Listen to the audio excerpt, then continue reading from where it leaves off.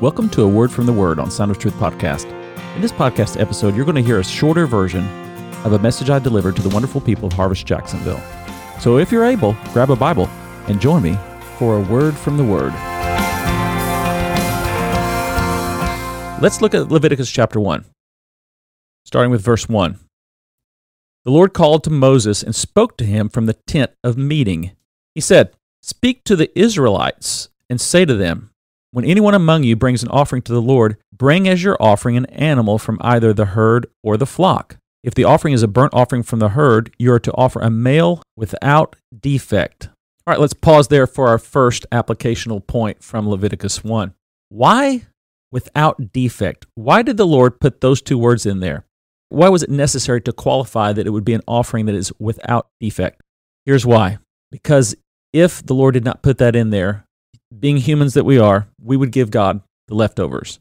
You may say, well, I'm not sure I would give God the leftovers. Maybe, maybe not, but that is the default, is we give God what's left over. We don't give God our best. This is establishing the principle of the first fruits. Part of that line of thinking that we see throughout the Old Testament is you want to give God off the top, give him the best. It costs you more. It's easy to give the Lord something that doesn't cost you much. Give him the leftovers. Give him what's the crumbs, if you will. But no, give him your best. David said, "I will not offer to the Lord anything that costs me nothing." Prove that God really is first place in your life by giving him the best without defect. Also, without defect illustrates for us the importance of purity. And here's a spiritual reality. A sinner cannot really die for another sinner. That's why the Lord Jesus Christ, when he lived on this earth and was tempted in every way we were, and yet without sin, if he had committed even one minor sin, he would not have been an acceptable atoning sacrifice on the cross for us to cover us. No, it had to be the sinless Son of God. So, without defect, it's important. Let's go on, continue in chapter 1. You must present it at the entrance to the tent of meeting so that it will be acceptable to the Lord. You are to lay your hand on the head of the burnt offering, and it will be accepted on your behalf to make atonement for you. You are to slaughter the young bull before the Lord, and then Aaron's sons, the priests, shall bring the blood and splash it against the sides of the altar at the entrance to the tent of meeting. You are to skin the burnt offering and cut it into pieces. The sons of Aaron, the priest, are to put fire on the altar and arrange wood on the fire. Then Aaron's sons, the priests, shall arrange the pieces, including the head and the fat, on the wood that is burning on the altar. You are to wash the internal organs and the legs with water, and the priest is to burn all of it on the altar. It is a burnt offering, a food offering, an aroma pleasing to the Lord. Okay, here's another principle we want to draw from this that is applicable to us today as New Covenant Christians. We recognize fully that when we read the book of Leviticus, so much of this is not relevant to us in terms of we don't have to carry out these practices. We don't have to slaughter animals.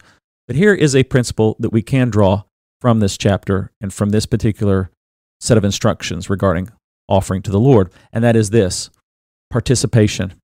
You don't just buy an offering and present to the priest and say, "Hey, go sacrifice this on my behalf." No, the worshiper, the individual, has to be the one who, there's some symbolism here, lays his hand on the head of the sacrifice of that animal, on the head of that animal.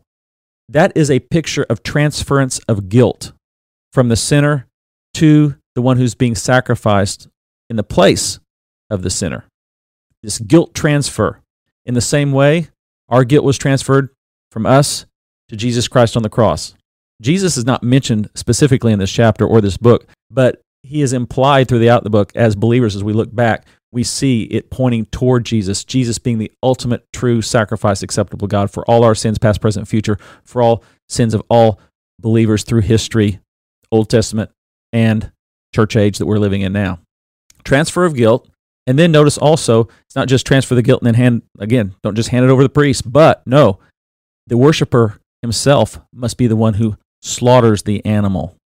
It's a bloody sacrifice.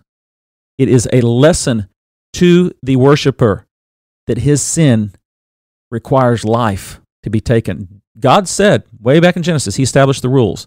You sin, you die. We sin, we deserve to die. But God is merciful to us. He doesn't kill us. Instead, someone else has to die. Remember back in Genesis chapter 3, if you read the early chapters of Genesis, the first sin Adam and Eve committed, they deserved to die, but instead, 2 animals were killed took the skins of those animals and covered their nakedness, their shame, symbolic of the fact that someone had to die in their place. Something had to die because of that sin. When there is sin, death always has to occur. And so this is a great reminder for the worshiper. It's my sin. I have to slaughter the animal. It's very personal. This is a reminder to us that worship is personal. We cannot live off our parents' faith. We can't live off our grandparents' faith. We must come to God ourselves. We come on His terms, and it costs something. Now, for us as New Testament believers, it doesn't cost us anything. It costs Christ everything. What a wonderful truth. What a glorious truth. This points to the cross for us. And so when we go to worship, we don't go to offer this type of sacrifice to cover our sin. Christ has already paid for it. This is done. This sacrifice doesn't have to be repeated for us.